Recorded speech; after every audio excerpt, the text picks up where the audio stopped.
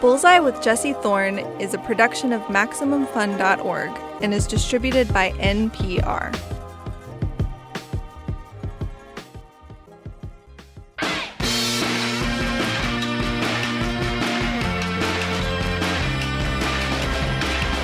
It's Bullseye. I'm Jesse Thorne. What follows is an interview conducted by Carrie Poppy. Carrie is, of course, the host of Maximum Fun's own podcast, Oh No, Ross and Carrie. In the show, Carrie and her co-host Ross Blotcher investigate spiritual and paranormal claims in the best way they know how. They try them out. That means looking for ghosts or joining Scientology or trying out New Age home remedies that are slightly too gross to talk about on NPR. One time, my friend Jordan and I went on their show and we vaped essential oils. Did not seem to have an effect on me. A little coughing. Carrie's guest on Bullseye this week, Julia Sweeney. You probably know Julia Sweeney from her work on Saturday Night Live. She was on the show for the first part of the 1990s. She's followed that with other interesting work. She's performed a series of monologues that talk about her life and her relationship with religion in a funny, honest way. God Said Ha might be the best known of them. What's she been up to since then? Well, she helped create a new show called Work in Progress, which is airing on Showtime, and she's in the comedy Shrill. In it, Julia Sweeney plays Vera, the mother to the main character Annie, played by Aidy Bryant. Annie is a writer living in Portland who is constantly juggling insecurities in her love life, her family life, and her job. The show also talks a lot about body image problems and how family can exacerbate them. Like in this clip, Annie has gone to visit her parents. Annie's dad, who is battling cancer, just got some good news about his treatment, and to celebrate, Annie brings him a meatball sub, as a treat. But then Mom gets home. Let's listen. Are you staying for dinner? No, we already ate. Oh, tell me you did not bring this crap into our house, did you? Honey, come on. Yeah, relax. It's a meatball sub. It's one sandwich, one day, and Dad got good test results today. Yeah, today, but that doesn't mean he's home free. We still have to worry about our health. Okay, you don't have to control every single thing that we eat. Okay, yeah, well, I read your article, and I know I'm the horrible mother who forced you your whole life to eat healthy and exercise. And now all my friends are reading about it. Okay. So that's great. Well, I feel some of those things, so I wrote them. Then why didn't you come to me and talk to me about it first? Instead, you just publish it so the whole world can see it. Yeah, because that's what you actually care about. You can say it's about my health, but all you actually care about is what other people think. That is not true, Annie. Yes, it is. And you micromanage everything, and it's not just me. Now that Dad's sick, you get to do it to him, and you love it. Julia Sweeney, welcome to Bullseye. Hello. God. I don't know who to identify with in that clip. Oh, my God. Well, I know. They're okay, both good. so sympathetic. That's good. Yes, I agree. Yeah, I think your character in this scene and in the show at large is she's a real mix of like passive aggressive, but also really loving and genuinely concerned. Or that's how I see her. Is that how you see her? Yeah, it's been actually a great Rorschach test for people, because sometimes people say, "Oh, you play the mother on Shrill. She's so horrible," and I'm like, "Really? Is she? Is the character? Because it's pretty close to what I mean, not totally, but yeah, she is sympathetic. Actually, I really appreciate that they made her so sympathetic. I probably would have made her more of a monster, because my mother and I battled about my weight. I think coming out of the womb, my mother said 7 pounds, 4 ounces. I think you were really hogging down in there. I think you could, we can get it down to 7. Yeah, exactly. So my own experience was with such a not passive aggressive mom, just aggressive mom about weight, that to me, my character on Shrill is very close to what I would be, I think. I don't know. It's hard to tell. I try to be very accepting about people's bodies, but sure. Anyway, you are a mother yourself. Do you think that passive aggression is just sort of inherent to parenting? Well, okay, let me just stand up for passive aggressiveness. Okay. Passive aggressiveness gave us civilization. Okay. You know, like there are times when you don't want to just be aggressively telling somebody what you think.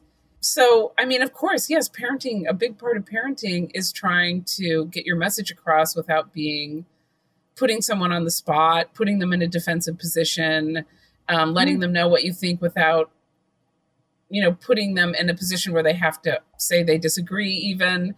All of that is a subtle art, and the subtle art of parenting. So it's within that range, I think, on Shrill. But it has been interesting because some people think she's a horror and some people think she's sympathetic. Mostly the people who are my age think she's sympathetic, I would say. And I do some pretty awful things that was really fun to play. But in general, I guess I just appreciate it's a more nuanced, you know, role than it could have been. It could have been really awful. Absolutely. Yeah. You kind of frame passive aggression as the superego, our way of interacting with the world that kind of meets in the middle between what society wants from us and what we might want ourselves. Right. And the other thing is, there's some things only a mother can say. I mean, like, there are some things that I feel like it's your responsibility to say because I believe other people would think, oh, I can't say something, but your mother should definitely say something. So, right. You know, like I mean, really in my situation, it isn't about weight. That's not our issue, but there are certain things, you know, like that you want to let somebody know. I mean, so it's very complicated to be a mom and you pretty much are never going to win. I was just saying to someone, because I don't have kids myself, and I was saying it seems like the project of parenting is pretending you don't know better when you probably know better. Yes, that's true. That's good. Do you find that in your own relationship with your own daughter or with your own mother? Wow. Well, with my own mom is such a different relationship now than it was because she's declining and her memory's going. So it's more like I'm her mom. I take care of her money and I talk to the nurses where she's at, you know, so, but growing up, my mother was very critical of me and how I looked and really did only care what other people thought. Well, I don't know if she knew the difference between what other people thought and what she thought. I think to be heavy was the absolute worst sin that any woman could ever make. The reason why it was such a big sin was, of course, not for health reasons. It was because you wouldn't get as good of a man as you could get if you were thin. And in her world, that was success, was snaring a successful man. And in her mind, successful men were looking for slim women. So when I was in high school and started gaining weight, it really was a catastrophe in our family. Like there were notes on the door and trips to the doctor and diets and oh wow, okay, yeah, no, very heavy. So in Shrill, I'm pretty, like, I feel like, wow, this mom's pretty good. She's pretty accepting. Yeah, but she's not saying it outright. What more do you want from her? Exactly. I know, like, we're on Shrill to be like, well, I don't know if I'd wear that top with those pants. My mom would say, you look fat and you look terrible, and from the side, it's the worst. So then when you first read this script that is by, or that is about Lindy West, who may have gone through some of the same things you did, was that a breath of fresh air to kind of see that reflected? Oh, yeah, it really was. And Lindy and I have talked a lot about it, and her mom was, you know, difficult. And, you know, her mom's about my age. So, you know, like there's different generations going on here. But, I mean, her mom was different, I think, because her mom actually sounded a lot better than my mom. But her mom was a nurse, or is a nurse. So it was all framed as health. My mother never said the word health my entire growing up. There's nothing about health. It was all about just how you looked. So, well, speaking of your growing up, you're probably best known as an actor and a comedian, but my favorite Julia Sweeney stuff is your writing and your one-woman shows. Oh, thank you. Oh, yes. And in particular, you did this one-woman show called Letting Go of God, and it's this personal story about becoming an atheist. And it begins with you telling this story about coming into the kitchen on the morning of your 7th birthday. We have a clip here.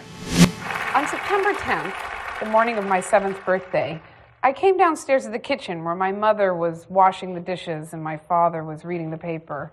And I sort of presented myself to them in the doorway. And they said, "Hey, happy birthday." And I said, "I'm 7. And my father smiled and said, "Well, you know what that means, don't you?" And I said, "Yeah, that I'm going to have a party and a cake and get a lot of presents?" And my dad said, "Well, yes. But more importantly, being 7 means that you've reached the age of reason. And you're now capable of committing any and all sins against God and man." Amazing. So when you were first doing this show, it was what, 2007?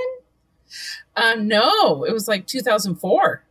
Oh my gosh. I think I actually filmed it in 2006 or 7. I can't remember. Okay, so back then in the olden days. Yes. It was a little scarier to talk about being an atheist in public. I feel like today that's a little less taboo. So were you scared at the time?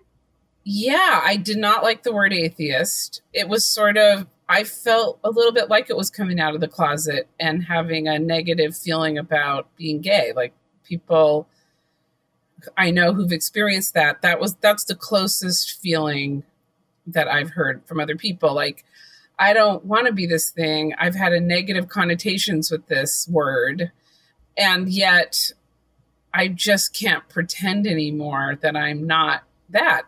And it was further difficult because it wasn't like, it would have been easier. Well, I'm not trying to minimize people who are in the closet and had a difficult time coming out, because I know that is really hard.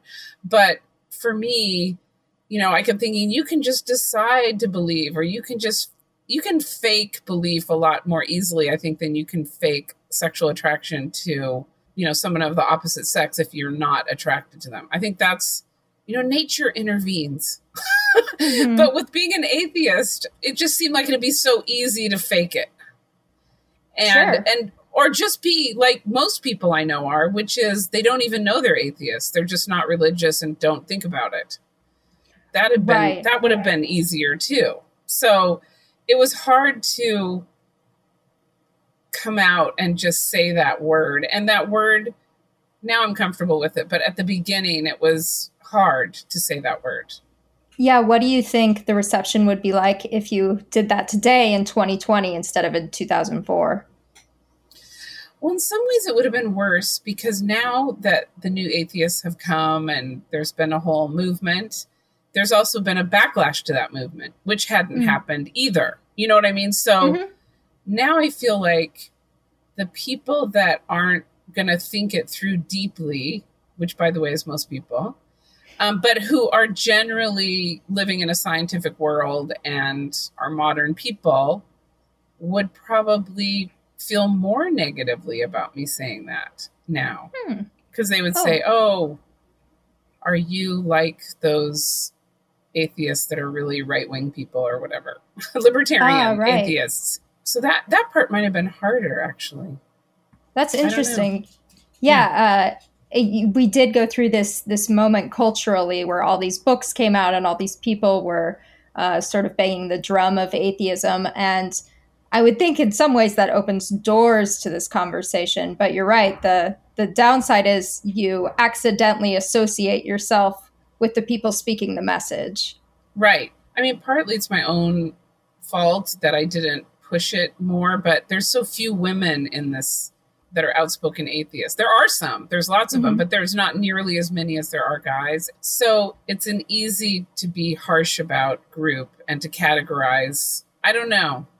I feel glad that I didn't have that to worry about when I did it. It was really a genuine show. I really followed my belief where it took me, and where it took me was not to believe. And then that changed my entire life once I realized that, in really all positive ways. And it's hard to think of one negative way, but it really transformed my life dramatically. And I didn't have to worry about that part of the baggage. Anyway. What do you think now the age of reason is? 60? Oh, wow, you just made it. You're finally responsible for your actions. Congratulations. It's so funny because I have a lot of doubts about free will itself, even though that's misunderstood by so many people. And so I don't know how responsible anyone is for anything, but I could say 30. I don't know. No, you know what? I'm not saying an age. There is no age. And speaking of gods, of course, you have a big role coming up in American Gods season 3. Yes. I'm in, I would say 7 or 8 of the 10 episodes. And yeah, I have a very important part. And it was really fun. And I did drama. I'm kind of a nutty old lady who owns a store and is a busybody in the town. But as the season progresses, it becomes quite serious. And I can't really reveal it because it's all mysterious what happens and I can't say. But oh my gosh, I had so much fun doing it. Oh my God, I love it so much. And I have to tell you that being 60 as an actress is the greatest thing that could ever happen because oh my gosh, yes. For me, I mean, because the parts I'm playing now, I mean, there was just to go back to the weight issue, there was so much pressure to be pretty and thin. And I was always kind of in between. Like I had a manager once saying you would get a lot more work if you'd either lose or gain 30 pounds. Now no one cares about that. And it's really just about what I can deliver. And my characters are quirkier and odder. And I feel really comfortable in my skin. And it's just, I'm so glad I lived to be this age because I've had so much fun the last couple of years and I've done a lot of acting on shows and I just had a nervousness and a preoccupation with worry about how I looked or if I was sexy enough or whatever enough. And that is completely gone. And it's like being let out of prison. And it makes me a better actor too, because I'm completely doing the part. And it's just a joy. How new is that? Did it just come with 60? It really started 2 years ago when I because I took 10 years off to raise my daughter and be a housewife, my life dream, which I achieved. And then when she went to college, I moved back to LA. My husband retired. We took up the elder part of our lives. And I went out and started auditioning and I got Shrill and then Work in Progress, which is a long story, but I was kind of involved in the inception of that. And I'm so proud to be on that show. And then American Gods, and I did a Brooklyn Nine-Nine and I did some voiceover and I just got a lot of work right away. Like it was a big shock. And in some ways I feel like Hollywood was waiting for me to get old because I think I had an old person vibe when I was younger and it was very confusing. And now I just am old and I all fit together now. Oh, you caught up. I caught up. That's really interesting. And I see that because you have such a huge cerebral mind and it comes through in everything you do. I feel like if you hadn't been a funny person, you would have been a college professor or a philosopher or something like that.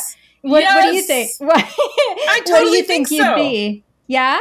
Well, the first thing I wanted to be so much was a history professor because I had this incredible history professor at the University of Washington where I went to school and I was his note taker. So I took ancient, medieval, modern every year for 4 years because the first year I actually took it. And then I was the note taker and I don't think you got $50 a class or maybe it was $25 a class, but it was nice. You had to write up the notes of the class and then distribute them. And this is so the old days where you'd go off and type up the notes and then mimeograph them. And I loved him so much, Dr. Bridgman. And I took every class he taught, which he happened to be an expert in German history. So I took every class that I could possibly take that he taught, which is mostly, the unification of Germany in 1873. How did Bismarck change Germany? Those kind of classes. And classes with semicolons in the title. Yeah. And I wanted to be him because he was a performer. He would teach these classes. The survey classes would have 700 people in them and he was funny and he would strut across the stage and he would deliver his lectures, and I was just like, that's for me. And in a way, I wish I got to live another life so I could have been that also. Well, that's interesting, because I kind of see the echoes of that in your monologuing, that they are performative, they are entertainment, but they also have this fundamental aspect of education. Yeah, I mean, I do, even though right now with COVID and staying home, and I'm so happy to be home in spite of all the horrendous stuff that's happening in the world. That keeps me up at night. But in the day, I'm feeling happy to be home. But I do, and I'm thinking I'm going to stop performing and just write, because I've been doing a lot of writing and I'm really loving it. And it takes a lot of energy to perform. You have to get a theater, you have to get an audience, you have to sell tickets, and it's just a lot. But the ideas, I keep having ideas for shows. Like, I want to do a show called The Bible is Fascinating, Believe It or Not. And I was thinking I'd love to do a show just called Androgyny, just talking about the biological differences between men and women, and what we know right now and what we don't know, and how different cultures have handled those differences and perceive those differences in people, how different cultures have, some matriarchal, some patriarchal, attacked that difficult question of non-binary stuff so differently. And I've done lots and lots of reading about that. And there's a lot of interesting and funny stuff about that. It just seems like that would be a fun show to do. Yeah. Is that something you would do with a non-binary performer then? No, I think it would be me like a teacher. I would be explaining what I'd learned and what was funny about it, and how we could maybe think of things differently. Because it wouldn't be just about non-binary people. It would be about all of us and our sexuality and how it's reflected in culture and so forth. But I'm saying that, and while I'm saying it, I'm thinking, don't say that, Julia, because you're never going to do that show. More with Julia Sweeney still to come. Another new show she's appeared in is called Work in Progress. In it, she plays a fictionalized version of herself who has to answer for the damage done by one of her most well-known Saturday Night Live characters, Pat. More about that after the break. It's Bullseye from MaximumFun.org and NPR. Until recently, Edmund Hong says he didn't speak out against racism because he was scared. My parents told me not to speak up because they were scared. But I'm tired of this. Listen now on the Code Switch podcast from NPR. Welcome back to Bullseye. I'm Jesse Thorne. Our guest is Julia Sweeney. The comic actor and writer is starring in the TV shows Work in Progress and Shrill, which are airing on Showtime and Hulu, respectively. She's being interviewed by Carrie Poppy, the host of the podcast Oh No, Ross and Carrie. Let's get back into the conversation. Julia is perhaps best known for her work on Saturday Night Live in the early 1990s. Her most recognizable character from that time was Pat, a shy, insecure person who sparks confusion in most people they meet due to their androgynous appearance. In recent years, there's been more vocal criticism of the character. Actor Abby McEnany was one of those people who didn't care for Pat. She created the TV series Work in Progress and wrote a fictionalized version of Julia into the show, where she would meet and be confronted by a fictionalized version of Abby. In this clip, Abby is on a date at a restaurant when she sees Julia. Abby is overcome with anxiety about confronting her and passes out at the restaurant. When she comes to, she and Julia meet and talk about Pat. Do you think maybe you should have some water? Oh, no, I have Miller Lite. Oh. It's mostly water. Yeah. Well, again, I'm so sorry. You don't have to be sorry. We're good. No, I feel terrible. It's so weird to meet you in real life and be with you. Because your character, like Pat, was just part of my life for so long, in a pretty bad way. So it's just. Oh God. Look, people suck, right? Yeah, they do. I'm so sorry. So I'm fine with it. I'm not fine with it. I feel terrible. I didn't mean it to be mean. I think I was really naive. I think I was, but now I'm like, ugh. Don't you mean? I think you mean. Oh man! Oh no! So how were you approached about this project? Was it already on the page, or was it a conversation?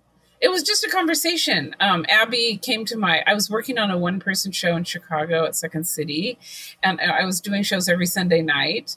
And she came to the show, and we met, and I loved her so immediately. And she told me that she had also done a one-person show about her life, and her friend Tim, who was with her at my show, was filming sort of some vignettes from it. It wasn't even a pilot then. It was just like, oh, here's a scene. They just kind of described the scene. And I was like, oh, of course I'll do it. And they were so happy. And we mostly, I mean, to me, I just remember how much we all bonded and we had such a similar point of view about everything. Anyway, we filmed that scene. They filmed other scenes. They cut it together. It became a pilot. They were saying it was going to be webisodes. When I shot it, I thought it was just going to be a webisode or something. I didn't even understand. Then they submitted it to Sundance. It got in, and which isn't crazy because they take pilots now, but only like 12. And so I went to Sundance, and I think Lily Wachowski was on board by then. And I pounded the pavement because I was the only name in it, and I got some attention. But the main thing is the show itself is so good. I mean, they actually didn't need me or anybody. I mean, the show is so good. And Showtime bought it. So that's how I kind of ended up an executive producer on it. But because I was there at the beginning. That's amazing. So you thought you were making a web series, and you end up at Sundance as an EP of the Showtime show. Yes. Yeah. Amazing. I know. It was amazing. It was amazing. I'm so proud of that show because I love Abby. I think it's a really different show. It's, I think it's just what I know of the gay community. It rings true to me from my own experience and from Abby and her friends, and compared to a lot of other gay themed shows, it seemed like so much more real. And I'm so proud to be associated with it. And I have a little part in it. And, I'm an executive producer, but really it's more of a title. I really just kind of am happy to be around it. That's like a Hollywood story that almost never happens, something like that. And I'm just so happy that happened to Abby. And I'm so happy that it happened to me. Yeah, that strikes me as, a little bit brave. I'm sorry to use the word, but a little brave to sort of face the criticism of your own character head on in that way. For me, it was an opportunity because I'd started hearing the grumblings about Pat. And of course I felt really defensive, and I'm still somewhat defensive because I think people misunderstood the character, but I also think I misunderstood the community also. Like I get everything negative that I've read, except for when people think that I was trying to humiliate people who were androgynous. That's absolutely not what I was doing. That is completely not what I was trying to do in any way. But I would say of all the criticism I've read, I just read it and think I agree with you 100%. I think I totally agree. And in a way, though, it's such a wonderful sign of how America has changed. Because it's kind of like, actually, I just read this in a note. I was going through, because I write my journal. I'm a big journal writer. And I was going through I was looking for stand-up ideas for something last week. And I saw a thing that Michael had said to me, my husband Michael, saying, it's the day that Pat is not funny at all is the day that America has finally grown up. Which is true. That's absolutely true. And I thought that's such a good insight. The fact that it was so popular shows you the problem. Fair enough. It's very modest of you to see it that way. Well, I mean, part of it was that I was trying to do something that no one realizes I was trying to do, because to me, Pat isn't non-binary. Pat is male or female, but is oblivious to how Pat comes off to other people. That's what I thought the joke was. So to me, that was funny. I actually still think that's funny. But, and then of course the laughing was people seeing other people who were as confused as them and uncomfortable. And then that Pat was so oblivious to that uncomfortableness. That's where I found the comedy. But of course, that's kind of getting into the weeds of the comic, construction of it. It is true that it was, laughing at somebody that you couldn't tell if it was a man or a woman, and that's also true, and that is a terrible byproduct of what I understood of what I was doing, but I didn't really understand. So I've had my own education. Yeah, I feel that there is a way to see, in particular, It's Pat the film, a way to see that as making fun of society's preoccupation with gender. Yes. Yes. I mean, one of the characters literally goes insane because he can't figure out Pat's gender, and Pat, of course, doesn't care, as Pat shouldn't. Right. And I totally see that point of view and that intention in there. I wonder then if some of the problem is that comedy can be used in so many ways. It can be used as a cudgel. It can be used as satire. It can be used to uplift. It can be used to bring down. So it kind of hands this tool to anyone who will take it. Yeah, I think it's one of those things where it worked on many levels. Like, looking back on it, I think, well, now I understand so much more about the patriarchy. I mean, like, I did not understand cultural history like I should have, but when I was doing it. And so I had an instinct for it. Like, for me, I don't really care if people are men or women. I mean, I was shocked that people cared that much whether Pat was a man or a woman. So in some ways, I was on the side of who cares? Who cares? Julia Sweeney, thank you for coming to Bullseye. Thank you so much, Carrie. Julia Sweeney. Catch her on Hulu's Shrill or Showtime's Work in Progress. You can see her on stage when stage performances are again a thing.